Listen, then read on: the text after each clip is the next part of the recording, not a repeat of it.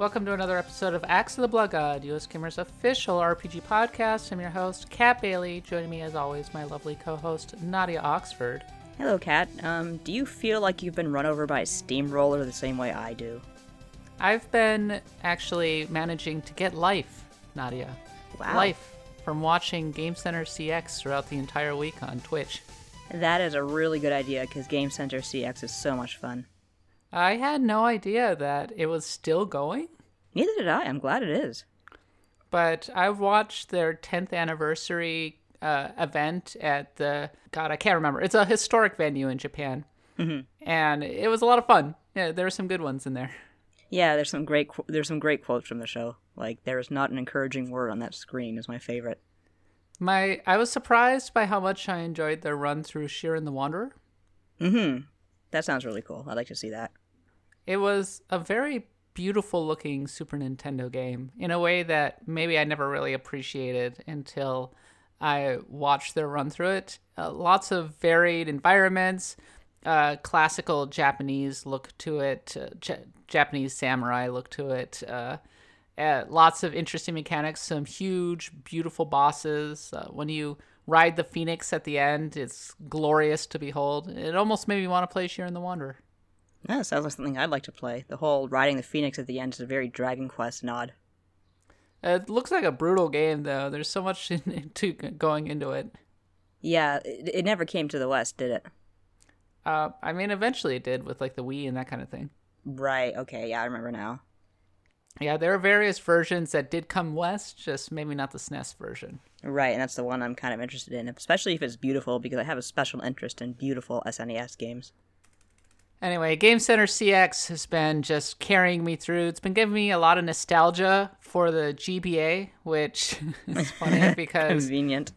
And it's been giving me a lot of nostalgia for the early 2000s, was what I meant to say, because... Which is funny to say, because I never really expected that I would ever have nostalgia for the early 2000s. That was kind of a bad time, honestly. It really was, and it's actually funny. A friend of mine on Twitter was complaining about Shaggy and Scooby-Doo Get a Clue, which was a terrible early aughts Scooby-Doo cartoon, which has a really, really awful intro that's aggressively early aughts with the sound, like that screaming, pounding, in-your-face, like Alexis on Fire sort of thing going on. And I just listened to that and I'm like, wow. I never thought I'd have nostalgia for the early aughts, but that is definitely it right there. I always thought of the early aughts as a very tacky time. Yeah, it feels like I don't even know how to describe it. It's like almost adrift. But when I watch stuff like Veronica Mars and Buffy the Vampire Slayer and Game Center CX, and I see those flip phones and... Yeah, when I think of it in terms of technology nostalgia, I suddenly understand where I am and where I was at the time. It puts out of my mind all of that stuff that wasn't so fun, like the Iraq War. Oh, yeah, that was really fantastic. Having a husband who lives in America and going down to visit America when you're from Canada, and Canada has refused to be part of the war, and you hear all about it. Awkward. Very awkward. Yeah, I've been watching True Blood, and that is a late 2000s gosh darn show, I gotta say.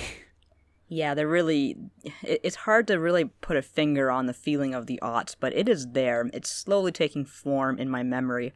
I think of things like my invincible Nokia brick with the really like beepy ringtone from like The Killers, which was like Mr. Brightside or something. I was living in Japan through 2006 to 2008, so I was basically completely absent from American pop culture at that time. So there's a lot of stuff that happened in that roughly 2007 period that I'm just completely unaware of. Stuff happened. That's all you need to know. You're good. I watched BoJack Horseman, though, has a flashback to 2007, which is a pretty remarkable tribute to 2007, I gotta say, from the music to the fashion to the culture. And I was just like, wow, okay, that was a very specific time and place. I don't even really think of it as a nostalgic era, but I guess that's where we are now. I feel like once smartphones became a thing, that was like really the start of where we are now. I remember I was at my parents' house in 2008, 9, I don't remember when it was, and my brother and I were watching TV, and there was a commercial for the iPhone, the first iPhone, and my brother said, that's going to change the world. Man, he was right. Not for the better, in my opinion. But, Yeah, I can't decide. It changed the world, period, and that's where I end it. Like, both. well, since this is an early 2000s episode of Axe of the Blood God, it only feels appropriate that we should talk about the Game Boy Advance for our Yes. console RPG quest, since we kind of forgot to do it before we did the GameCube one. Whoopsie. And we still need to do the Wonder Swan one as well, which I think even came before the GBA. So. It did, yeah, because I remember, I'll get into it, but the GBA did have a port of Final Fantasy IV Advance that the Wonder Swan got first, so yeah. So it's all a little bit out of whack, but don't worry. I promise that we will get to the Wonder Swan and its ilk, perhaps for the next one. Everybody gets a hug. In the meantime, if you enjoy the show, can I recommend that you leave us a positive review over on iTunes or the podcatcher of your choice? We really appreciate it. It improves the visibility of the show, etc. If you want to follow me on Twitter, I'm at @the_catbot. Nadia's at Nadia Oxford. And if you want to reach us, we've been having a lot of really good conversations in the show notes comments lately. Lots of people having extended thoughts on the various topics of the episode, and I really enjoy them. So you should go take part in that. It's always a blast, isn't it, Nadia? It really is, yeah. Thank you so much for people who respond, like not just in the show notes, but also like people who send me DMs and people who tweet at me and people who email me, like, good old-fashioned email, good for you. So yes, thank you very much. Do you know that anybody below 20 probably doesn't have an email account now? You just blew my mind. Like, how can you not have an email account? What do you do? I mean, they have WhatsApp, and they have Instagram, and they have text messaging, and they have Twitter, and so they don't really see a point in having an email account because they're not professionals. God, my Hotmail account just wept. But, yeah, and if you want to send me a DM, you can reach me on Twitter. My DMs are open, and also I'm at cat.bailey@usgamer.net. We also have a newsletter that comes out every single Wednesday.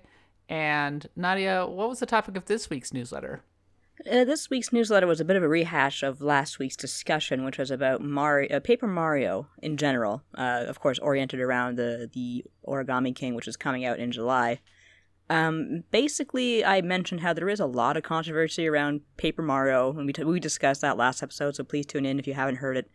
But the short version is a lot of people hold up Paper Mario games to the standard of Thousand Year Door, which is quite a high standard and is a special game.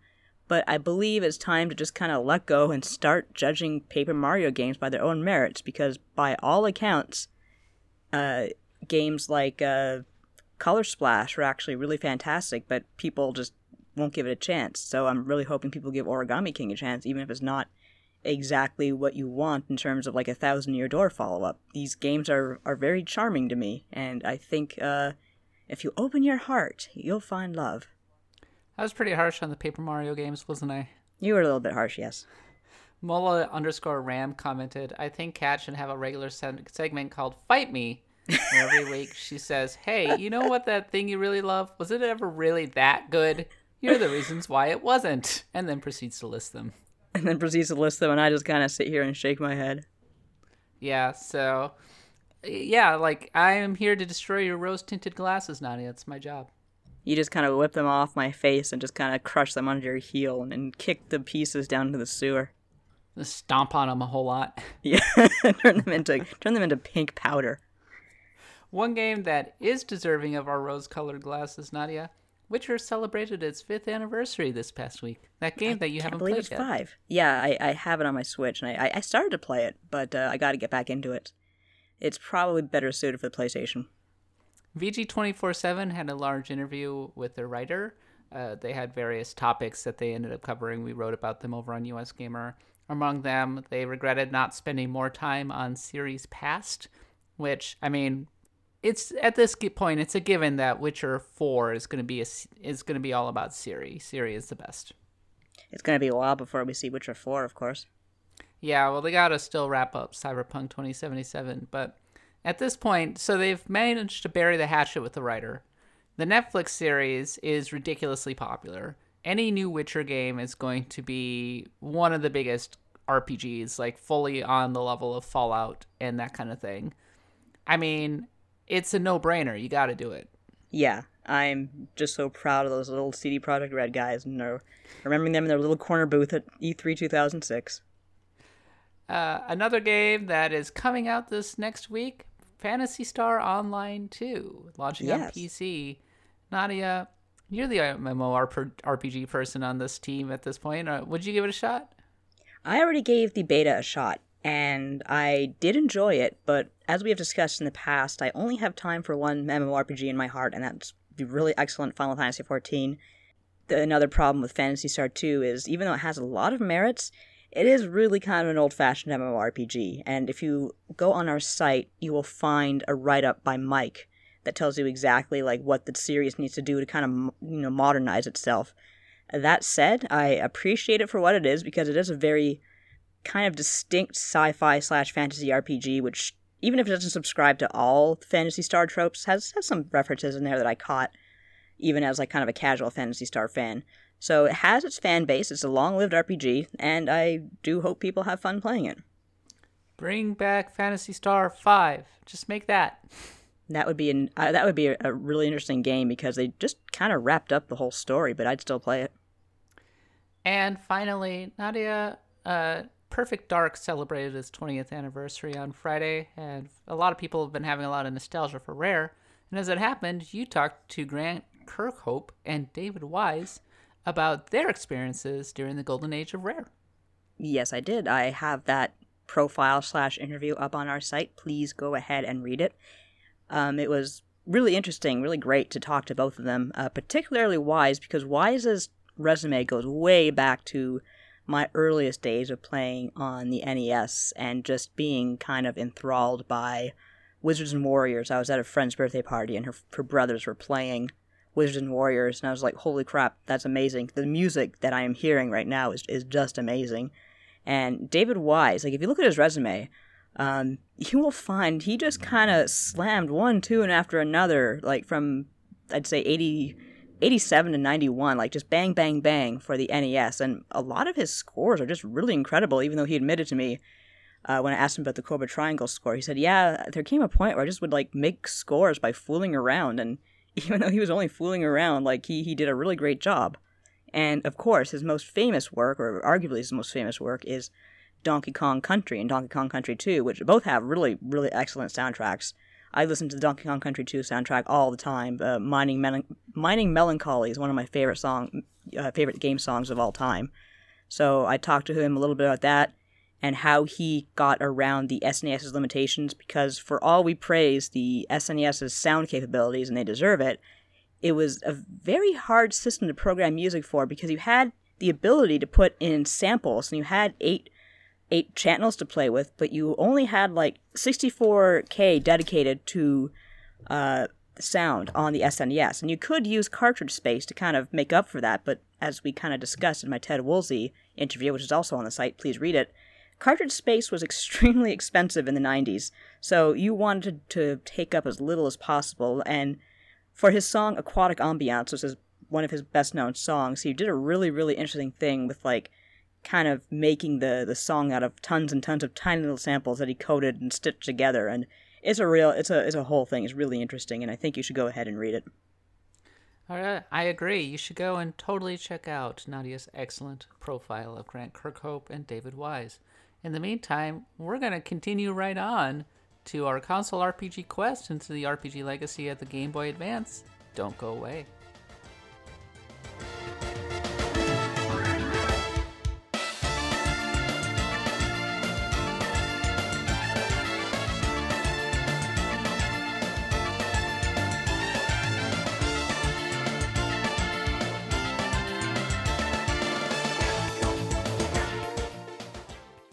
Nadia, what's your first memory of the Game Boy Advance? I'm going to be very, very shameful right now and say my first memory of the Game Boy Advance is pirating all its games. Wow, Nadia, you're such a bad person. I was just married in that era. Like, I can't remember the exact date it came out, but it was when I was first married and extremely poor. I had no chance whatsoever of getting a Game Boy Advance. But I went ahead and grabbed a lot of the games, which, to the credit of the games and the people who developed them, has some very clever lockout technology, so they got me pretty good at times. but I did eventually acquire a Game Boy Advance SP, which is design-wise, the SP is one of my favorite systems ever. The only thing that keeps it from being perfect is that when you shut the clamshell, it doesn't turn off like it does with the DS, and of course that stupid headphone jack which can go to hell and die where it belongs. Yeah, I got a Game Boy Advance at launch, Nadia. Oh, good for you. You had to ruin your eyes to see the screen on those ones. Yeah, I had a lot of regrets about doing that, actually. I think a lot of people did. Because the Game Boy Advance at launch wasn't extremely great. No. It had no backlight. I probably should have spent that money on a PS2 instead. That would have been a better purchase. Not only did it not have a backlight, I think it still used to put disposable batteries. Yeah. So yeah, it did do that, and its launch lineup wasn't amazing. I think probably Super Mario Brothers 2 Advance was the only really good one out there. Yeah, and actually that was a port, or an adaptation of Super Mario 2, and it was pretty good. I know my husband played a lot of it when he had the chance. But I remember my mother seeing a commercial for that and saying, "Are they just reselling you Super Mario 2? Why are they doing that?" She thought it was the hugest ripoff on Earth. But it did have the very compressed voice samples of the Mario characters, and oh god, Toad. I'm from hell. It's like when they did with Link to the Past, where they also had Link doing that, yeah, for no good reason. They just wanted to have something that made it seem more advanced in the Super Nintendo game. I don't think I ever played the GBA adaptation of A Link to the Past, or not very much. Did they have the voices in there? Yeah, yep, they did. Pointless. Yeah, it was totally pointless, but it did have 4 swords, so you can't begrudge it too much. Yeah, I did play a lot of 4 swords. Even by myself, I had fun.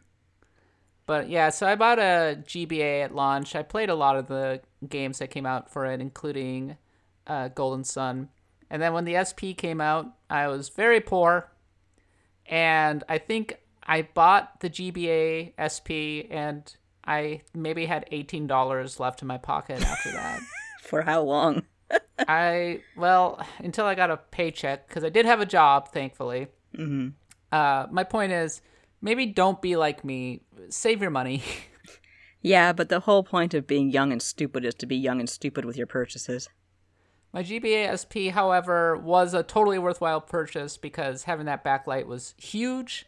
I played that thing for hours and hours and hours and hours. It kept me company through many long, boring nights working security, and I loved it. I raised many a Pokemon on my GBA SP, and I ultimately still have a lot of those, too. When I worked as a mall custodian at night, we used to wash and wax floors and stuff like that. There used to be a lot of instances where you'd see security guards kind of minding displays of, say there was an antique show or something like that, and they just kind of watch over it all night. And that just seemed like a very, very boring job. And I had a job where I just mopped floors all night. At the time, I kind of saw the GBA as a little bit of a tweener in terms of being stuck between the original Game Boy and the Nintendo DS. But I kept buying GBA games over the years, especially when I was living in Japan, because, of course, it was region-free. And even now, I feel like I have really nice feelings toward the GBA now. I have warm feelings. It's the last dying embers of the Super Nintendo era, and I kind of miss it. Yeah, that's kind of the thing with the GBA, because I do have good feelings about it overall, is that it was a good tool for making SNES games that I loved portable, and sometimes adding really cool features to those games. The only drawback was sometimes the soundtrack suffered, which, as we just went over, the SNES had an incredible sound chip that was really compressed for the GBA. Yeah, you saw it in so many of those games, like Aria of Sorrow, which a lot of people consider to be one of the very best Castlevania games. I do. Yeah. I think it's really fantastic. Really compressed playback on that thing. It wasn't great. It wasn't, but you can tell when developers and musicians did their best, because Aria of Sorrow has one song that I adore, and it plays in the Hanging Gardens area, and there are instances where you can tell that the composer knew that they were within certain really strict limitations, so they used those limitations to their advantage. But it was rare. Most of the time, especially with ports, you would just get almost a shot-for-shot recreation of a song using the tinny GBA instruments, and it just never worked out as well. So let's look back on some of the history of the GBA. Let's go back to Nintendo circa 2001 when it was getting ready to release the GameCube. It was coming off the disappointment of the Nintendo 64, but its handheld business was still thriving. The Game Boy had been very successful and had managed to stay alive around a lot longer than anybody anticipated. As it turns out, Nintendo was actually working on a follow-up as early as 1996 called Project Atlantis, and it would have had a improved CPU and all of that. The problem was that the CPU had some performance issues, and it was really chunky. It was a big thing. Yeah, I saw pictures of it. You can find them if you look online because they've like kind of gone over it at shows and whatnot. It was a big boy. It was a chunky boy. Thankfully for Nintendo, a little game called Pokemon ended up sustaining it all the way through. So it was able to basically claw its way to 2001, even though that the Game Boy was desperately old by that point. Yeah, you could tell because they did some hardware revisions to make it look, a little slimmer. In Japan, they got a backlight, which I think is pretty cool. But the black and white GBA was, by the time Pokemon even came out, it was really hanging on by threads. It's interesting to see what Nintendo was considering for the GBA. I did not realize that it was, among other things, looking into the possibility of a modem. Wow, now that would have been something. Can you imagine putting a modem in your GBA? That would be like 32K maybe. And just like, what would you do? Go on message boards and stuff or play online?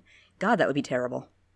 They were also looking into things that would make their way into other Nintendo handhelds, including, get this, 3D gameplay, much like you would find in the 3DS. It's just that the GBA couldn't produce a satisfying stereoscopic 3D look because the CPU wasn't strong enough. Nintendo sure had a thing for 3D. They just would not let it go because we heard of that with the GameCube as well. Like they were making a screen that could display 3D, and I think even Luigi's Mansion was developed with 3D in mind. And of course we have the 3DS, and then I guess when the 2DS came out, that experiment was finally over.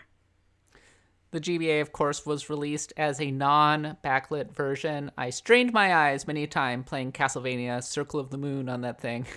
Yeah, that was, there came a time, and we will talk about this probably when we get a little deeper into the games, but the early games did not really account for how dark those screens were, especially those early Castlevania games. Later on, developers started using much brighter colors, and of course Boktai did a whole thing with like sunlight, which was really clever. But for a while, yeah, GBA could produce some of the nicest sprites I've ever seen in my life, but God help you if you wanted to see them. Had a very different CPU it's compared a lot to the SNES, but it has very different CPU in a lot of ways. It would emulate the Mode 7 effects and everything. It could, in some ways, do 3D effects that were more appealing than what you would find on the SNES. But as we already mentioned, while it could produce a lot of really good music, a lot of it, the bit rate was really bad and the speaker was tiny, and so sound was not a strong point for the GBA. It really wasn't. Going back to that pseudo 3D for a minute, if you go to the Stop Skeletons from Fighting YouTube channel, they have a lot of videos that go over these 3D Game Boy Advance games, and there were a lot, and some of them were actually quite good, so you'd be surprised what the GBA was capable of, but RPGs didn't tend to use that 3D very much. The GBA ultimately lasted from 2001 to about 2005, so it was 4 years, which, all things considered, is quite a compressed amount of time compared to how long the DS and the Game Boy were able to hang around. It felt like blink of an eye, and then the GBA was gone, Nadia. Yeah, I think Nintendo released the DS with the intention of it not being a replacement for the Game Boy Advance, but guess what happened? Of course it got replaced. So the GBA really did feel like it died before its time, before developers could really squeeze everything out of it the way they did with the Game Boy, so that's a bit of a shame. Nevertheless, it was very popular because it had no competition. There was no PSP, the Nokia N-Gage, which is not a thing that we're going to be covering on this. Oh, shoot. We might bring it up on the WonderSwan episode. I don't know. Yeah, that was the one where people were making memes with like holding the phone to their face and it looked like a banana. I don't know. It was a really weird time. The taco phone. The taco phone, yes. Oh, God, that was stupid. Can you imagine being a fly on the wall and listening to executives pitch this garbage and having to be just like, Would you be shocked to know that we're also not going to do an Ouya episode? There was a when people say Ouya, it's the sound of dreams dying. Nevertheless, GBA was very successful. It ultimately sold 81 million units, and the Nintendo was trying to integrate the GBA into the GameCube whenever possible because its console business was really suffering at the time. The GBA was definitely carrying Nintendo in a lot of ways. Yeah, there have been many instances where portable has carried Nintendo. I mean, even when the Game Boy had that surge of life, that was when the N64 was kind of flagging, even in North America where its best, market was. Japan, it was pretty much out for the count by that point, but, Pokemon was hugely hot, so... So let's talk about the GBA's RPG legacy, Nadia. It was pretty strong right out of the chute. And one of the big games, and probably one of its defining RPGs, came out its first year, and that game was Golden Sun, a game that was made by Camelot, which was also responsible for Nintendo's various Mario sports games. And, I mean, you look at Golden Sun today, it is quite a beautiful game. One of the most beautiful games on the GBA, I would say. Yeah, they really took advantage. Like, I just mentioned how they didn't really take advantage of 3D. For RPGs, but in Golden Sun's case, they really did a lot of really cool trickery with the battle scenes, with scaling, and what have you. I personally just never got into Golden Sun. I should give it another try. I gave it a try, and I was just like, this is fine, and I bounced pretty hard, but it does have its fans, and if you look at my notes, I added the point that Golden Sun fans will shank their grandmothers for the chance to get a sequel or a remake, so they're serious about their work. I mean, one did come out on the DS. Yeah, that's true. I can't remember how it did, though. It's been such a long time. Well, Tetragrammaton responded, actually, that, quote, Golden Sun Dark Dawn killed its franchise. Oof. Well, there you go, then. For being an iterative sequel that doubled down on the worst elements of previous games and muted the best elements. I'd love another Golden Sun that got away from Dark Dawn's obvious sequel hook and instead went far into the future or past of Waynard. More puzzles, fewer key items, more openness, fewer copy-pasted archetypes, more really digging into what the world looks like when people go too far with power and how you need to check it. I feel like Golden Sun is still a very, very valuable name, and I think it'd be silly if Nintendo abandoned it completely the way they have. If there was a Golden Sun on the Nintendo Switch, a certain segment of RPG fans would go bananas. Oh, they'd hit the ceiling. It'd be a lot of fun to see. Like, I like watching reaction videos from the Nintendo World Store when, they do Nintendo Directs, and they just lose their minds when something fun comes up on the screen. If it was Golden Sun, the roof would be off that building. Unfortunately for everybody, Camelot, it's been a minute since Camelot has made a proper Golden Sun game, about 10 years at this point, which is actually kind of remarkable. Wow. And it's mostly focused on the sports games, and the sports games haven't been all that great. I did not really care for Mario Tennis Aces. It's been about 2 years since we last saw a game from Camelot, so I wonder if they're working on something for Switch and we just don't know it. I hope so, because yes, Camelot does do a lot of sports games, and did they do the last Mario Tennis? Because I have heard that one was very, very mediocre, and they kept adding to it for some reason. But a Mario sports game by Camelot, when done properly, is a lot of fun. I think the last one I really enjoyed was Mario Golf Toadstool Tour or something like that. So I'm going to be the person who kind of craps on the thing that you love and say that's what you do. I played through the entirety of the original Golden Sun and did not feel the need to pick up the second half of it because, by the way, Golden Sun, the original, ends on a cliffhanger, and they asked you to buy the second part, which didn't really sit particularly well with me. I enjoyed the battle system, which is like kind of based around summons. It reminds me a little bit of the Esper system from Final Fantasy VI. Yeah, that was pretty cool. The graphics were great. I mean, I love the pseudo 3D look. It looks better on YouTube videos than it did on the actual screen. It looked a little compressed and crammed on the smaller screen. Especially if you didn't have backlighting. Yeah, especially if you didn't have the backlighting. But it kind of reminds me of it's a little bit of a Final Fantasy knockoff in some ways, especially in the way that it has all of the summons. But at the time, Square wasn't really supporting putting Final Fantasy games on Nintendo's platforms, so you took what you could get, right? You really did with RPGs at that point in Nintendo, because if you were coming off the N64 onto the Game Boy Advance, you were starved for anything. The enemies looked amazing. Like, they were huge. The bosses were awesome. I don't remember anything about the story or caring at all about the characters. All I know is I think the main character is named Isaac. For Yeah, some reason, I remember that. It was fine. It was definitely of that second tier kind of RPG in terms of storytelling and everything, but man, it sure was a beautiful game. It's definitely one of those games where if we did get a sequel or a remake or something for the Switch, I'd be all in and say I am definitely ready to give this game another chance. So Nadia, I mentioned already Super Mario Advance 2, or Super Mario Advance, sorry, which was actually Super Mario Brothers 2. And it really set the tone early for the Game Boy Advance.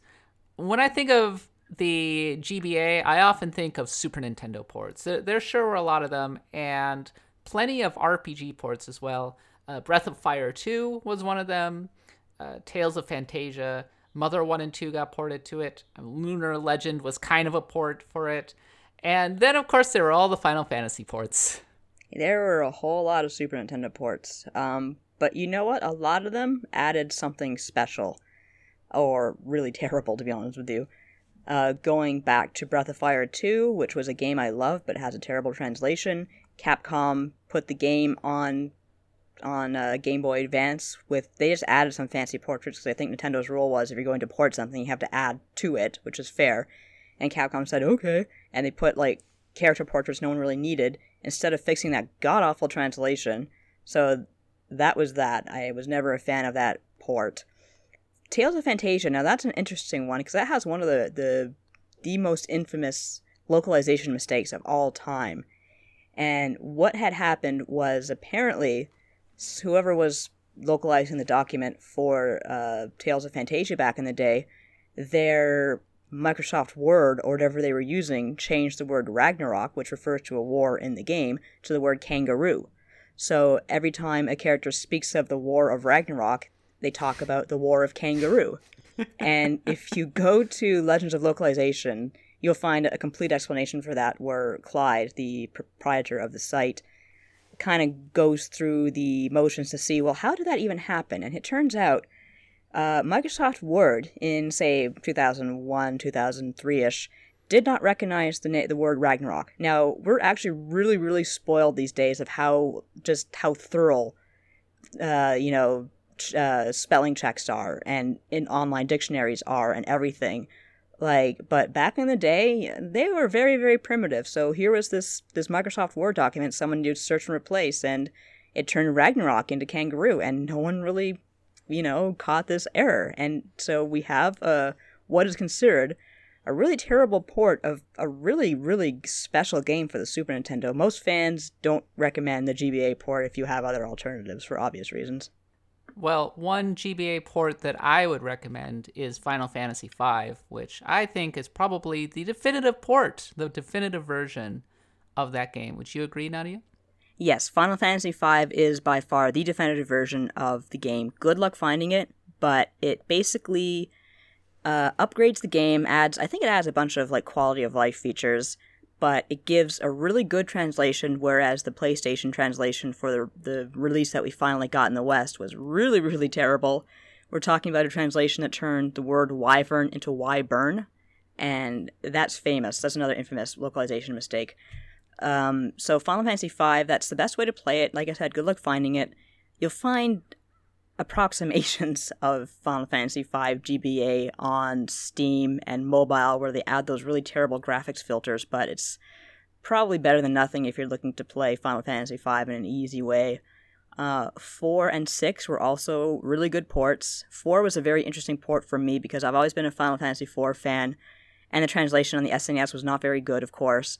The translation that they put on the Final Fantasy collection on the PlayStation was okay, but the game had really terrible load times and it was not a good port.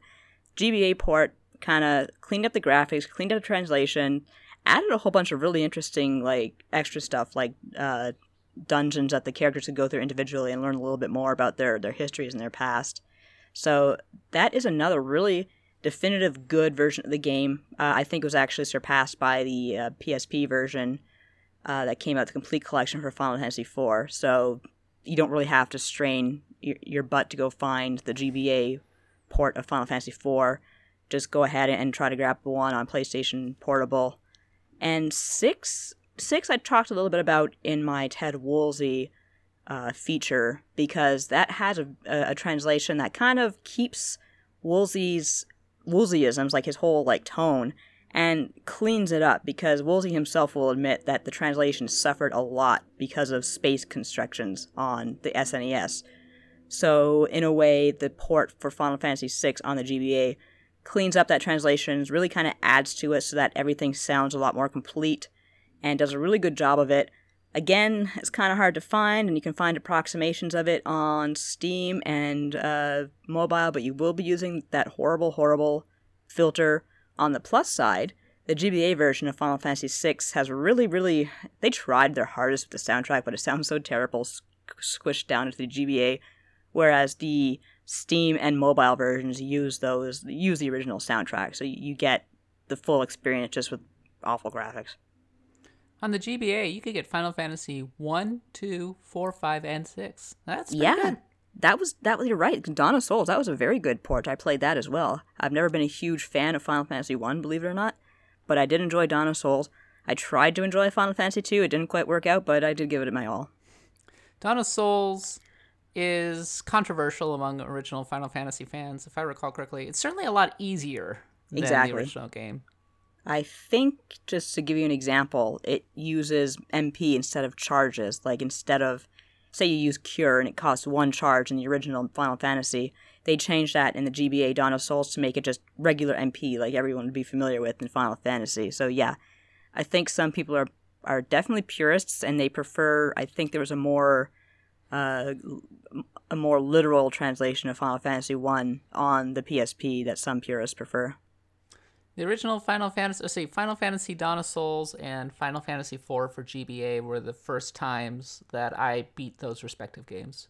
Oh, really? Yeah, it was, for me, it was the first time realizing, wow, Final Fantasy IV has a pretty good story going on, because I could understand it finally. But you're right, I think Dawn of Souls was my first time really finishing the original Final Fantasy, because as controversial as it is to say, I did have a very hard time with the original game when I was a kid, and just found it a little bit cumbersome, whereas the MP system just made me feel more like, okay, this is what I'm familiar with, I'm going to finally finish this damn game. On that note, Square was back. We already talked about this with the GameCube and the N64 and the PlayStation and the PS2, but Square was not on the best of terms with Nintendo at this time. And it put Final Fantasy Crystal Chronicles on the GameCube. That was exciting, but it supported the GBA a lot more, because the GBA was actually, get this, successful. Yeah, I remember being on a message board at the time, and someone saying, wow, Square Enix must have just started salivating when they saw the GBA, and they certainly did. And one of probably the foremost Square Enix game to be on the GBA was Final Fantasy Tactics Advance, which I would say is pretty controversial, I think. There are people who love it, and there are people who are not that into it. I think that the original Final Fantasy Tactics is the superior game, it has a better story, and that kind of thing. I can understand why people were kind of put off by the weird Dream World change to it, and especially the judges and their randomized rule set and everything. But it was actually my first engagement with Final Fantasy Tactics as a series. And I played all the way through it in probably 2006 when I was living in Japan, and I loved it. I thought it was a great game. Definitely beautiful. A beautiful game on the GBA, I think. It was. I never played it, but my impression from fans of Final Fantasy Tactics who played it said, this is for babies. So yeah. I just never played it. I do know that people tend to talk more about War of the Lions, which is an excellent adaptation. I liked that they put a lot more emphasis on the different species of Ivalice. Yes, that is what, like, I have looked up lore about the game, and they do have, like, the Viera, and they have, like, kind of the Fiol, which are a mix of Viera and something else. They have, like, a lot of cool Ivalice lore going on there. And it would kind of lead into Final Fantasy XII, where those races would also play a large role in that game as well. That's right. Yeah, you would definitely see most of those races, and of course the judges in Final Fantasy XII. As usual, you could really break Final Fantasy Tactics Advance. It was not the most balanced of games, and It didn't have as much replayability as the original Final Fantasy Tactics, but it was a lot of fun, and it was a great tactical experience. There are a lot of good tactical games on the GBA, actually, Nadia, including Onimusha Tactics for some reason. It was interesting. The interesting thing about the GBA is this was, like, of course, an era where a lot of, like, really sort of grown-up violent games were appearing on the PS2 and what have you. And sometimes you just get, like, cute little strange adaptations of these really violent games that would never touch a Nintendo console on the GBA, like Onimusha Tactics. Tactics Ogre was another one? Yeah, was that any good? I never played it. I did not play that one. I just know that the original Tactics was on Tactics Ogre was on Super Nintendo, so it makes sense that there would be one on GBA as well. Yeah. And finally, we have Fire Emblem, which... Oh, what's that, losers? No one's heard of that. So Advance Wars comes out in 2001, and right around the time of 9/11, if I recall correctly. Yes, that was a little weird. And to everybody's surprise, it is a success because it has really nice graphics, distinctive characters. It's really accessible. Like, that was my first real engagement with turn-based tactics, and I discovered that I love the genre because of Advance Wars. Yeah. So... in addition to the success of Marth and Roy on Smash Bros. Melee, the Advance Wars showed that there was an audience for Fire Emblem in the US, and they ended up releasing Blazing Sword, Fire Emblem 7, in the US. They did not release what people may not know is that Fire Emblem Binding Blade came out in 2002. That was the one with Roy. So, yes, that's right. With Fire Emblem on GBA, you played as Roy's father, didn't you? Ephraim? Yeah, you were playing as Eliwood. Eliwood, that's it. But because so many people with Blazing Sword was their first Fire Emblem, Hector, Lyn, and Eliwood are some of the most popular characters in the series, especially, I think, Hector and Lyn. That's always a little bit funny when that happens, because I think Japan is a little bit confused when stuff like that happens. Like, why are these characters so popular in America? And then they realize, oh, that was the first exposure we had to them. So, of course, we have, like, you know, a close connection to these characters.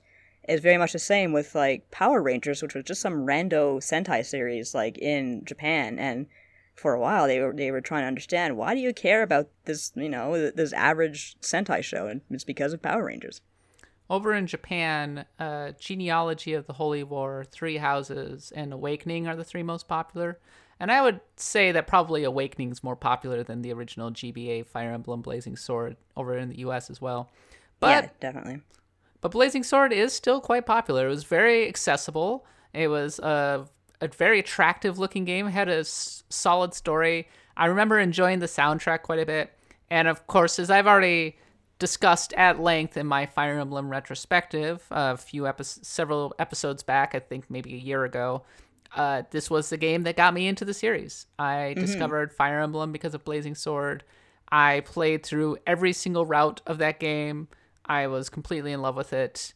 It was so much fun, and I still have a lot of fond memories. The thing that I really especially remember fondly is how good those sprites looked on the GBA screen.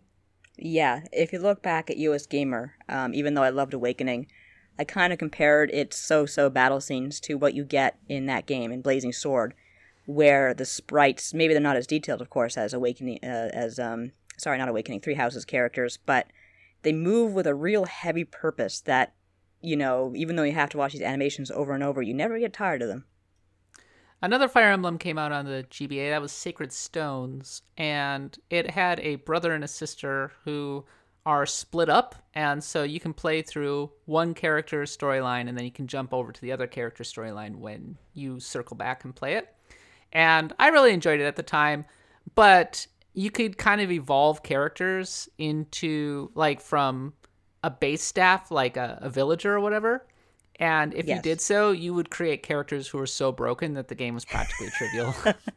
That's kind of a Fire Emblem tradition, isn't it? I don't know if you can do it in Three Houses. I'm sure you can to some extent, but I do know in Awakening we had Donnie, the little kid with the pot on his head, and people just turned him into a freaking warlord. Like, he just destroyed the battlefield on his own. I just want to say that everybody's poo-poos permadeath and talks about how casual mode made that series, and maybe that's true, but I will say that there was something special in Blazing Sword about having a really powerful army at your back that, nevertheless, if you made the wrong series of moves, could still die. There is an element of danger to the original Fire Emblem that I think is maybe missing in some of the later ones. And also, I really liked the almost puzzle-solving aspect of the tactics. It was a great series. The thing, I remember getting very sad when I played the original Fire Emblem Blazing Sword, because there was a character, I can't remember his name, that's how sad it was, I guess, but he was an axe wielder, started with a D, and he died. He permadeathed in my game. And he was the only one who permadeathed, thankfully, but it mentioned how he just never went home to his wife, and I was like, I fucked up so bad. I felt so terrible. Jeez, Nadia. Breaking up families. Exactly. Yourself. I can't, that's why I play casual. I just can't take that emotional burden. So, Fire Emblem was kind of made on the GBA, and then it hit a new level of popularity, I think, when it eventually came on the 3DS, but we'll get to that. The final Tactics series, which, man, does the GBA ever have a rich tactical legacy? It's a good system for tactical games, because it's just, with that little screen, it's so easy to just move around these little pieces instead of watching something scroll by. Yeah, and it's really nice to be able to just jump into a Tactics game for a little bit, play through a level, maybe even take a turn or two and then put it away. Yeah, it was very good about that. Though the GBA didn't have sleep mode, unfortunately, so you couldn't just close the clamshell and then put it away. Charge that battery, man. Super Robot Wars had a very significant presence on the GBA.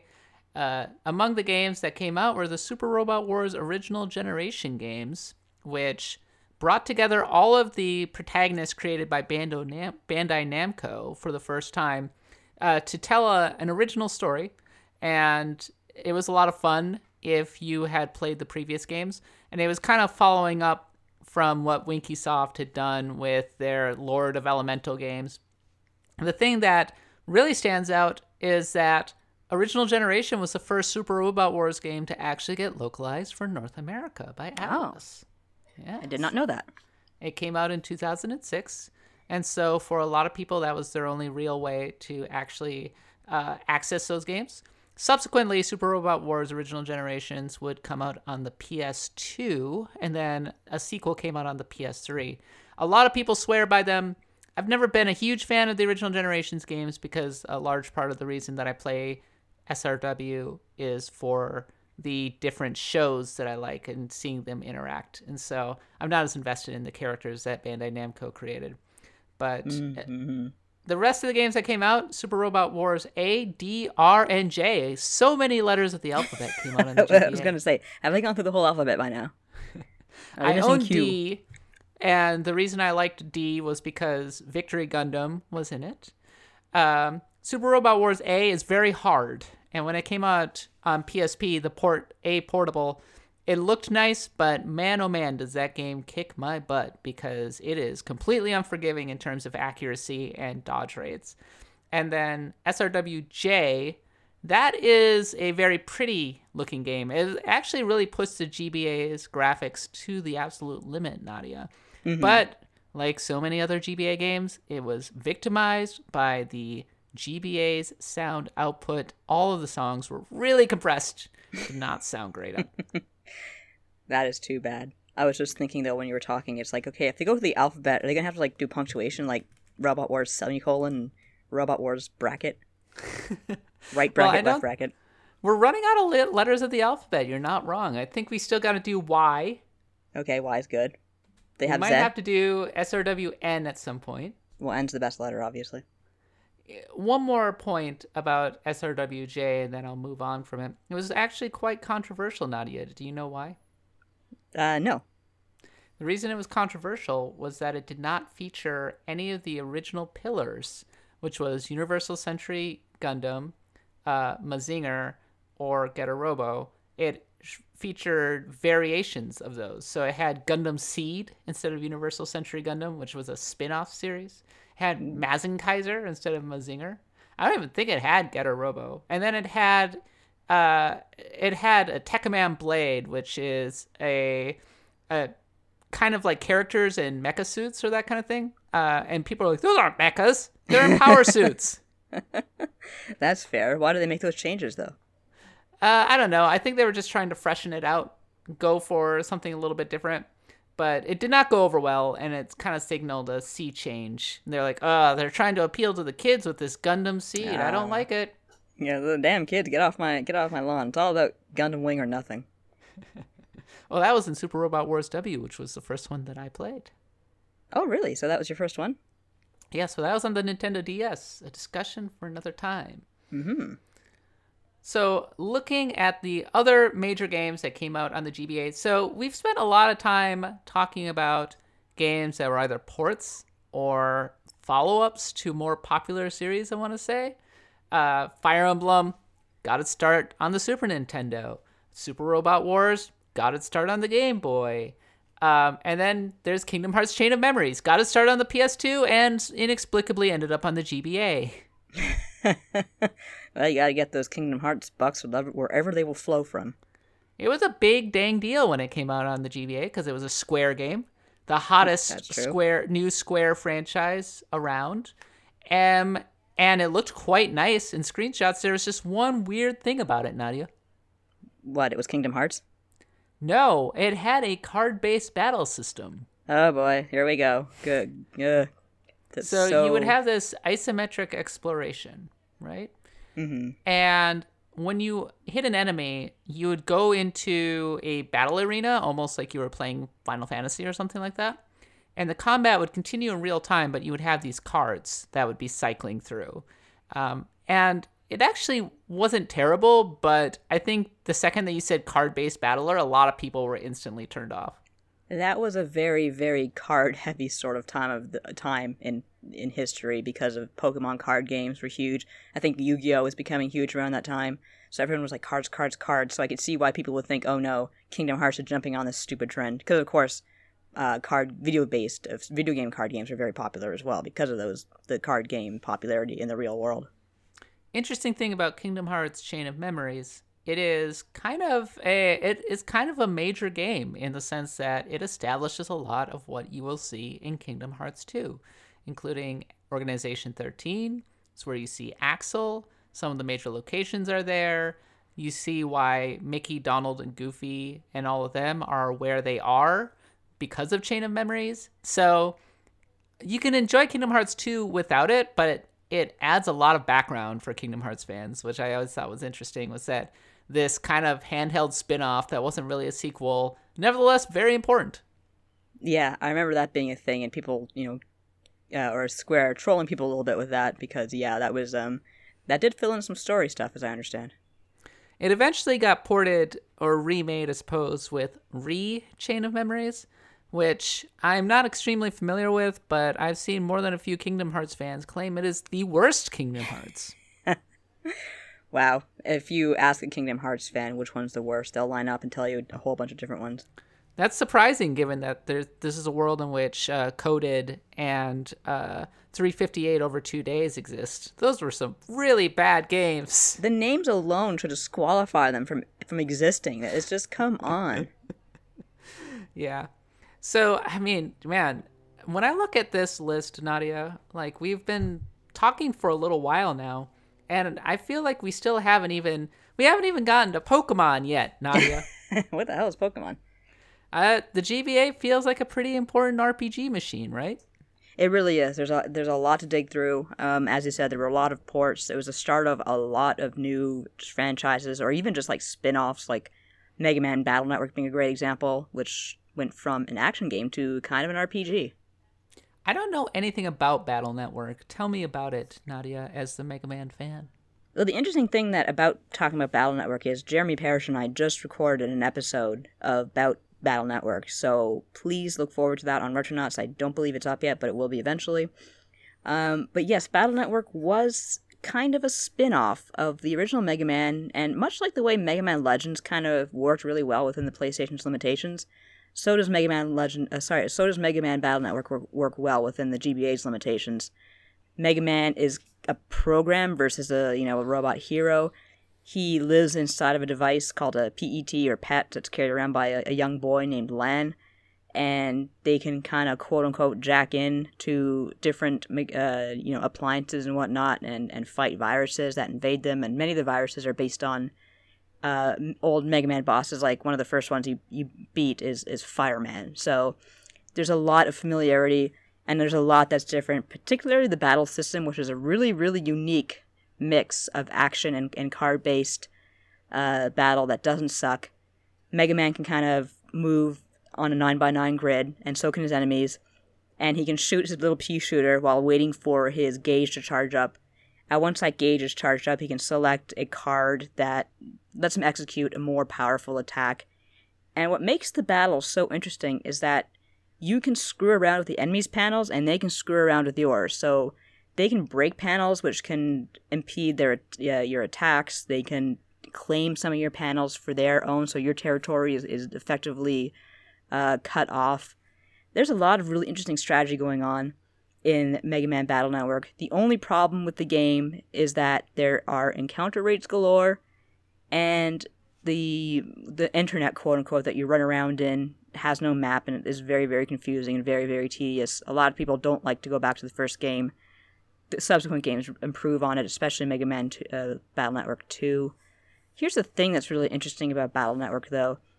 When I played it for the first time, it was like there was a plot line early on where the stove was on fire, and the stove was connected to the internet, and Lan's mother's like, "Oh no, jack into the stove and get rid of the virus that's screwing around with my oven."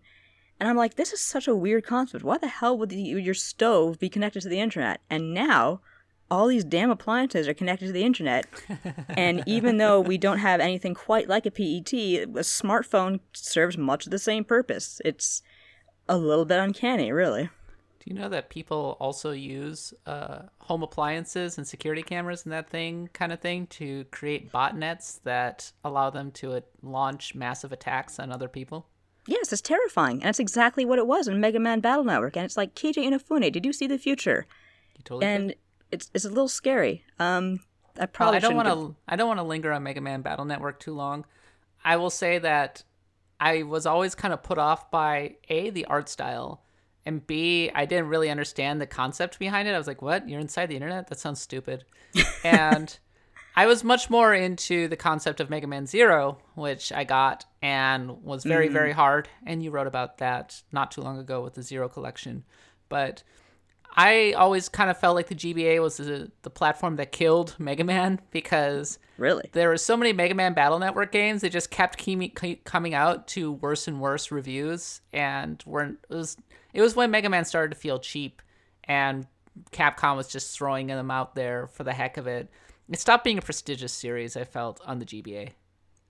6 was the last one. It was actually quite good. It was an improvement over 5 and 4, and it finished. The story's done. Lan grew up. He got married, and R.I.P. R.I.P. They continue with Star Force, but we'll get to that one. Well, you see the Battle Network guy in Smash Brothers as part of one of Mega Man's final smashes. Yes, you see all of the Mega Men from across the ages, well, most of them anyway. Before we get on to Pokemon, which is our grand finale, I'm going to give you 1 minute to talk about Mario and Luigi. Mario and Luigi was one of the first RPGs that came out on the GBA. It's a very... People who love it just kind of cite the way it's such a bouncy, character-driven game.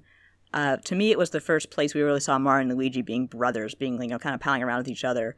And Luigi was like a little bit of a coward, and Mario was the heroic one, and they kind of like gesture each other and speak in that totally garbled, not racist Italian, whatever it is.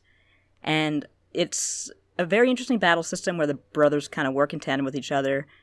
I like the game for its character, and its graphics are amazing, and its sense of humor is fantastic. My problem with it is I find the boss fights to be very, very tedious, so I was never a huge, huge fan of the first game. I did finish it on the re-release, though, so there you go. Partners in Time bored me. I never played Partners in Time. I heard that was kind of the weakest one. Yeah. I can't remember what the third one was called, but I remember that was... Wasn't that Bowser's Inside Story? Bowser's Inside Story, that's it. And that's by far the best one. That's fantastic. Yeah, that one's actually funny. It's hilarious. And the mechanic where you're kind of transferring between the real world and Bowser's digestive system is like, wow, that's really disturbing, but I love it. Okay, really quickly. Super Mario RPG, Paper Mario, or Mario and Luigi? Which one? I would say maybe Paper Mario, just barely over Mario and Luigi.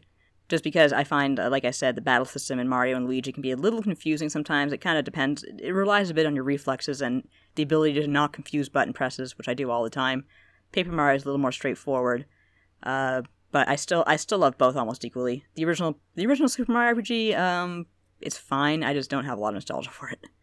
Okay, Nadia, let's talk about Pokemon, which interesting times. So the Gen 3 was on the GBA, and the GBA is one of the few Nintendo handhelds to not get two generations, because the first Game Boy had Gen 1 and Gen 2, GBA had Gen 3, DS had Gen 4 and Gen 5, the 3DS had Gen 6 and Gen 7, and now the Switch has Gen 8. So that just goes to show how brief the GBA's run actually was. And Yes.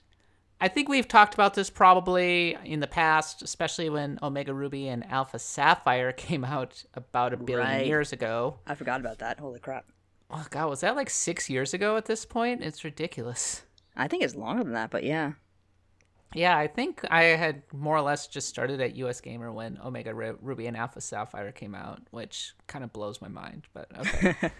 Gen 3. I think we've kind of talked about this on this podcast before, but Gen 3 was a very controversial entry. So we were coming off Gold and Silver, which was the height of the series to that point. Game Freak poured its entire soul into that game, figuring that it would be the finale of the series.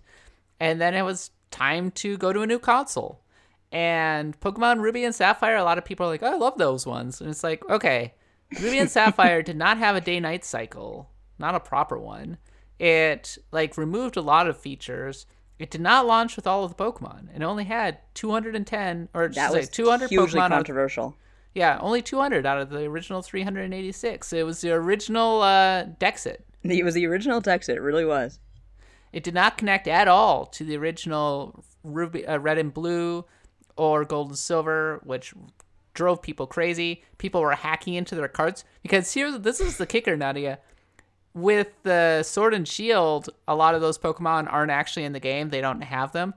All of the sprites for all 386 Pokemon were actually in Ruby and Sapphire. They were just locked away. That is so crazy. If you did that today, you would have a riot. I think I've probably talked in the past that this was my Pokemon awakening. My Pokemon awakening, whatever that means, in the sense that I started frequenting the IGN Pokemon boards around this time. I discovered the competitive battle community. I started playing on IRC through the bots. Nice. I was intimately familiar with Ruby and Sapphire's battle system before I ever actually played Ruby and Sapphire. That is weird. Why did you do that? Well, because I was playing on these text-based bots on IRC. Ah. And I That was a is poor so college cool. student who couldn't actually afford Ruby and Sapphire. Man, those old IRC bots. Good times. Yeah, I know. It was a lot of fun. You would hit a command, and then you would just watch the colored text scroll up really fast, and you're like, what happened? What happened? Pokemon mush. And yeah, actually Ruby and Sapphire were pretty formative to Pokemon today. It changed the mechanics into a way that a lot of people would recognize because it introduced EVs and IVs in the way that we know them now. It introduced traits, made Gengar hella OP because its ability was the ability to levitate, which allowed it to avoid earthquakes and that kind of thing. So you couldn't kill it, basically. Yes. Gen 3 was our first remake because we got Fire Red and Leaf Green at that time because Pokemon was nearing its 10th anniversary around that point. It came out in 2004 in the US. And I enjoyed Fire Red and Leaf Green. Added a lot, I felt. It still had the static sprites, which was kind of annoying. And by the way, Pokemon's graphics were looking a little long in the tooth. The fact that it had static sprites in 2003, 2004 wasn't great. Yeah, people have always been down on Pokemon's look. People are really down on it now with Sword and Shield, but no, they were just not impressed with it in Ruby and Sapphire. And then, of course, Colosseum comes around. So now you have this giant, messy ecosystem where if you want to get all 386 Pokemon, you got to get Ruby and Sapphire, you got to get Colosseum, you got to get maybe Gale of Darkness, Fire Red and Leaf Green, And even then, if you're an American, you still couldn't get Celebi. I actually sent my cartridge to England and had them put Celebi on that thing so that I could have it. And I can't believe that I actually did that, but there you go. Did it come back? Oh yeah, it came back. I'm impressed. I'm still Facebook friends with the person who was nice enough to put Celebi on that cartridge. But yeah, so interesting time. I think that was probably the peak of me playing Pokemon in terms of Pokemon battling. That was when I was my absolute best. I played that game freaking constantly. I knew the battle system inside and out, even though I wasn't actually that good at it. But I digress. Anyway, Pokemon Ruby and Sapphire, do you have any memories of that series, Nadia?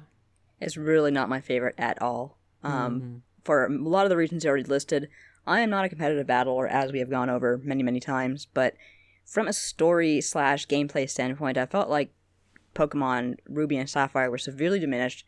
As you said, no day or night cycle, which to me was like such a really cool addition to the game because, wow, you can catch this Noctowl at night. That's amazing. And that was amazing for the time, to be honest, with Gold and Silver. But I just remember just not being impressed with like the fact, okay, a lot of Pokemon are gone. That felt really awful. Not having some of my favorites there, and the only thing that really impressed me was how you could see your reflection in the water. That was kind of cool. And I know people dump on. That's true. It did have weather, but I don't care about weather. Never have. You're from Canada. Canadians talk about the weather all the time. That's all we got. But in Pokemon, I'm just like, oh, yay, it's raining. That's fantastic. I know IGN got a lot of heat for the whole 7.0 too much water thing or whatever they said, but I understand what they mean because having to surf everywhere and you have to... It's not like new Pokemon games where you press a button and you're surfing. No, you had to select surf, select your Pokemon, and watch a little animation of them doing, like, I don't know what the hell they were doing, but you had to, like, watch that go by, and then finally you'd be able to surf, and you're talking about going from, like, one small island to the next, so you did it over and over again. It really was too much water.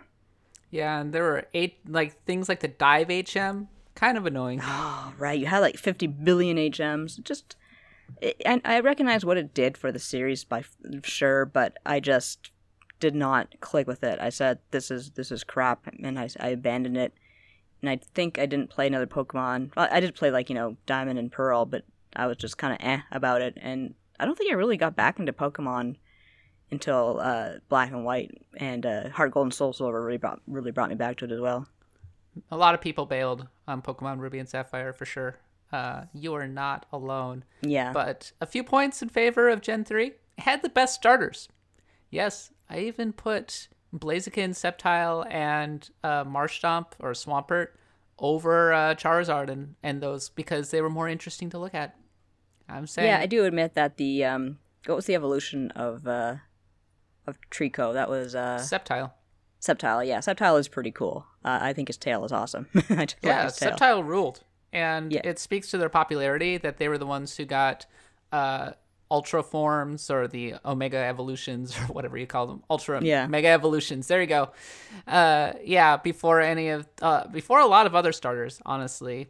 And yeah, they continue to be kind of held in a lot of high esteem by Pokemon fans. Also, Pokemon Emerald, I think, is one of the absolute best games in the series, believe it or not, because by Emerald, you could get all of the Pokemon, and it had animated characters, and it combined the storylines of Ruby and Sapphire into something more expanded.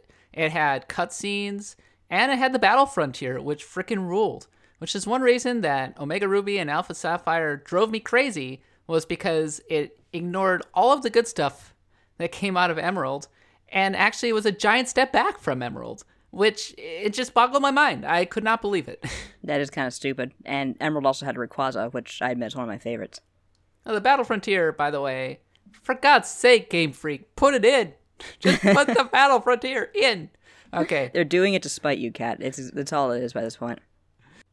Okay, Nadia, let's wrap up our discussion of the console RPG quest for the GBA. What do you think the GBA's legacy is for RPGs? Well, given the short time that the GBA was around, it has a really fantastic legacy.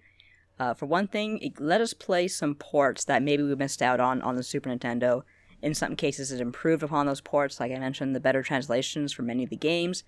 It gave us some new franchises like Golden Sun, which hopefully will rise again, so to speak. And it kind of introduced Westerners to just, tactical RPGs. And that is a big, big thing when you look at the popularity of Three Houses. I think that the GBA has a much richer legacy than I ever gave it credit for. I agree. It is a great last hurrah for the 16-bit era. The Super Nintendo, in particular, has such a rich array of wonderful games. And more so than the Game Boy or maybe even the DS, I have a lot of GBA games still in my cabinet, and I will break them out periodically, put them into my GBA SP, and they still hold up really well. Yeah, it's funny you mention that, because I feel like GBA, out of all the old systems out there, the GBA still has a real pick-up-and-go feel to it, more than a lot of other systems. Yeah, and I think Metroid Zero Mission, second best Metroid game, it was another remake. There were so many remakes and ports and kind of updates to existing series, but a lot of them were really high quality. Metroid Fusion was another one. It wasn't an RPG, but there you go. So. Yeah, no, you're right. Zero Mission was a really, really good remake. So, Nadia, what do you think is the best RPG on the GBA? Oh, that's a hard one. The one I really had the most fun with was definitely Final Fantasy IV Advance. That was the one that kind of really made me fall in love with the game more so than ever. And same with Final Fantasy VI. It was really a treat to finally see the translation just kind of buffed up the way it deserved to be. I think Fire Emblem gets a slight edge over Pokemon Emerald for me, because Fire Emblem was, not only did it make the series what it was, that it gave it that toehold that it needed in the US, it was just a really dang good Fire Emblem game, and I don't know of many Fire Emblem games that have ever topped it. I think that it is still my personal favorite game in the series. I would like to go back to it someday. And if there were to be one GBA RPG that I would pick up and play again, it would probably be Fire Emblem. But, wow, we spent a lot of time talking about GBA RPGs. There's so much to cover. There's one that we didn't quite get to, but we're going to get to that in the next segment, so don't you worry, like all of those people. Hold your comments. We haven't forgotten it. In the meantime, what do you think was the best GBA RPG? What do you consider to be the GBA's legacy? What are your memories of the GBA? We want to hear them. Leave a comment, send me a DM on Twitter, or send me an email at cat.bailey@usgamer.net. All right, let's continue on to the track of the week, Nadia. Okay, it is time for the track of the week, in which every single week we pick a classic track from an RPG that you may recognize. And this week's is from the GBA, one of the better soundtracks on the GBA, I would say. Let's see if you recognize this track.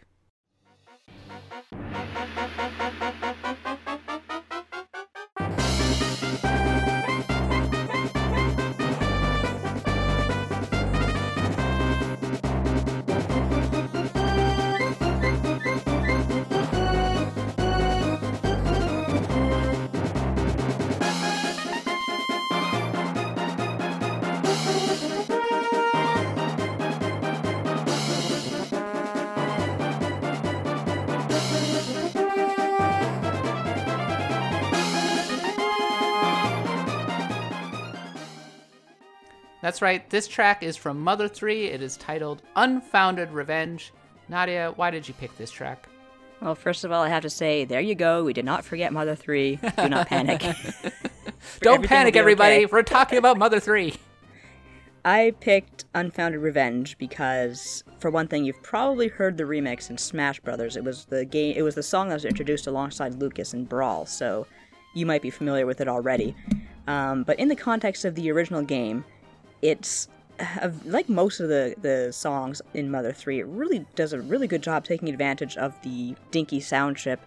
It's very driving, very forceful, uses trumpets. The GBA had a lot of trumpets in his music. I mean, the Hoenn region in Pokemon is practically made a meme from that. When you hear this song, Basically, you are fighting against what is known as a fierce pork trooper. And this is Mother 3, so everything's a little bit strange in addition to really depressing. And Porky is ruling over this world, and his soldiers are known as pork troopers.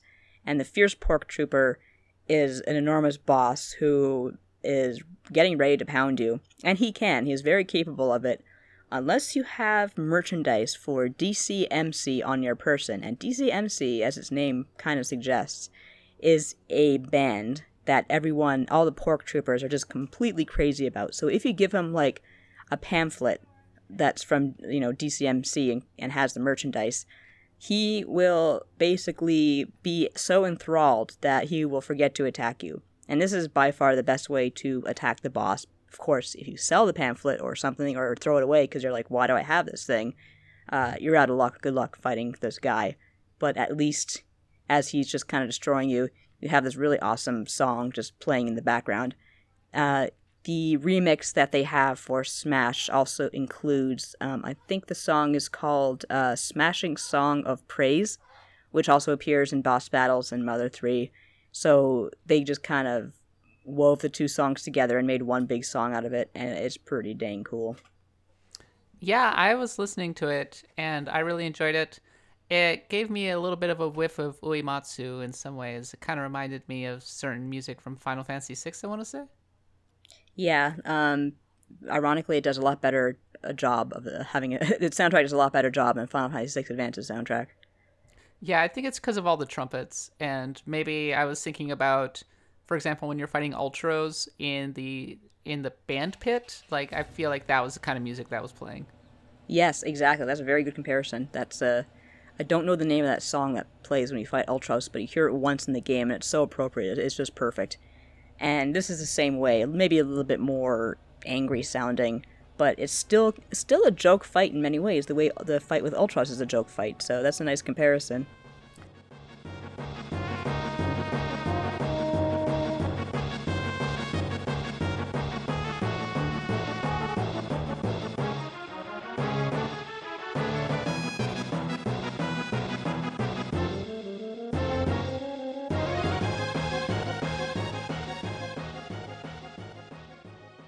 And it was composed by Shogo Sakai. Sakai, interestingly, he's been around in the industry for quite a while. He was with HAL from 1996 onward. He's done work on Kirby games, but a lot of the time he's arranging soundtracks that kind of are already there. It's like Kirby Nightmare in Dreamland is kind of emblematic of a lot of his work. He's done a lot of work on Smash Brothers and that kind of thing. Does a great job, though. I enjoy a lot of his arrangements in Smash Brothers. Yeah, he definitely seems to be involved in the more technical aspect of music. But if you ever get a chance to just kind of listen to Mother 3's soundtrack, do it, because I personally feel like, despite the GBA's limitations, the soundtrack for Mother 3 does a much better job of conveying emotion than the original Earthbound soundtrack does sometimes. And you will find actually some really great remixes of classic Earthbound/Mother songs in Mother 3, including, I think you hear Pollyanna and you hear Snowman. I didn't like the remix of Snowman in Earthbound so much, but I love it here. I don't want to be sacrilegious. Delicious. But I think that Mother 3, I like its soundtrack better than what I heard in Earthbound, which even though it was composed in part by Hip Tanaka, who of course is a legend in NES composition circles and everything, I found the Earthbound soundtrack to be a little esoteric and repetitive and annoying and grinding. A little bit, yeah, I agree. The one thing that Mother 3 has, and Earthbound has it as well, is they have different themes while you're fighting, and that's for random enemies as well as bosses. And I have said many, many times that is a great idea that very few RPGs adapt, and it makes me mad. But I feel like Mother 3's has the more driving soundtracks for fights, and the reason for that, of course, is that you are meant to kind of press the button along to the tune to register extra damage. My favorite battle theme is called Fate, so look that up and give it a listen, because I can still kind of feel my thumb twitch to that particular theme. Someday I will play Mother 3. I was appreciated the dark outlook on it and how weird it was, and The music is really good, and it looks dang good on the GBA screen. Last time I was at the Portland Retro Game Expo, I found a table that had a lot of fan-translated import RPGs that had been flashed onto GBA carts. So that was how I was able to get Fire Emblem Binding Blade. So maybe next time I'll keep an eye out for Mother 3. Yeah, I would actually love to have a solid cartridge of that. It has a great translation by Clyde Mandalin, who of course did the... has a great translation by Clyde Mandalin, who is the proprietor of Legends of Localization. One of the best fan translations I've ever experienced, if not the best fan translation. I have written about Mother 3 extensively on US Gamer, so if you just kind of go to the site and look up Mother 3, you will definitely find something. Okay, that is our track of the week. Do you have thoughts on Mother 3? Do you have a track that you would like us to tackle? Send me a DM or send me an email or leave a comment, and we'll take it into consideration. We pick a lot of these, if you can't tell, we pick a lot of these track of the weeks based on the theme of the episode, but sometimes it's nice to have some suggestions. So, all right, Nadia, let's continue on to the mailbag, and we've been kind of reading them scattershot throughout this episode. Yeah, we kind of have, haven't we? Last week, we were talking about Xenoblade Chronicles, and we were talking about Paper Mario. Ken Westlear says, I love Xenoblade because NOA couldn't ignore there was a core market that actually wanted this game, and it was a good one. I thought it was great because it had tons to explore at your own pace. Granted, some areas were gated by high-level monsters. It still had enough patience to let players play the game on their own terms without feeling too grindy. For all the side quest criticisms, it was awesome that they could be completed as soon as you got them because you did your own thing, preserving your own pacing. And all the gameplay content looped into one another, so it was never empty padding. It unlocked a bunch of stuff, it revealed more thematic content without relying on a ton of cutscenes, and the story and plot is gorgeous. For all its cliches, they get subverted right when you get bored and wraps up nicely. So yeah, next week we're going to be talking about Xenoblade Chronicles with Katie as part of our full review of Definitive Edition. That will be interesting. I'm looking forward to playing the game, so yes. And Drinking with Skeleton says, Thousand Year Door is well written, but the gameplay is pretty standard JRPG stuff. It's nothing revolutionary, but it's fun enough to keep the player engaged in the story. The writing for subsequent Paper Mario games has been quite good, but the gameplay has gone from serviceable to wretchedly bad. Colors Splash was a hoot, except for the omnipresent battle system, and I never finished it because it was too much of a chore. If I had cheats when I could skip the battles and get to the rest of the game, I would have done that, which is an insane thing to say about a Nintendo game. I don't think that seeking novelty in the gameplay is bad, but novelty is not a virtue unto itself, and if they can't pull these new systems off, I don't understand the insistence on not going back. I'll take a competent gameplay system over a bad one any day, even if it's old and musty. I don't understand the desire to defend the Paper Mario games for trying new things when these new things consistently aren't very good. Oh, that sounds a lot like Star Fox. Yeah, that's a good comparison, definitely. I think Paper Mario's new stuff's a little more successful than Star Fox's, though. It's like, why, Nintendo, do you insist in putting these esoteric and weirdly experimental gameplay systems on a perfectly solid shoot-'em-up? Just make the frickin' shoot-'em-up! All we want to do is be a furry in space. That's all it is. All I want, Nadia, is a proper Star Fox game on eShop or something. I really hope they don't give up on the franchise. It's too good to give up on. It has too much potential. I don't know that it has potential anymore, but I do love it, and I love a good shoot-'em-up. So let's just make it happen, Nintendo. I was going to say, all you have to do is give us a good shoot-'em-up with Star Fox. That's all we want. It's not that complicated. It's a shame that Star Fox never came out on the GBA, huh? Yeah, that would have been pretty cool. That would have been interesting. I would like to see that. Yeah, they did put Star Fox 64 on the 3DS. It was fine, but the voices were just a little bit off. Yeah, just the tiny bit to kind of drive you crazy if they're embedded in your head. All right, Nadia Axe, the Blog Out is EOS Gamer Podcast. You can find us on iTunes, Stitcher, wherever podcasts are sold. Make sure to follow us on social media. I'm on Twitter at _Kappa. Nadia's at Nadia Oxford. Make sure to subscribe to our newsletter, which comes out every single Wednesday. We'll be back next week, as always, to be talking more about RPGs. We'll be reviewing Xenoblade with Katie, doing a full review, maybe with spoilers. Who knows? It'll be very exciting. But until then, I hope you had a great holiday weekend and you enjoyed it. And in the meantime, stay safe, stay healthy, and until next time, happy adventuring.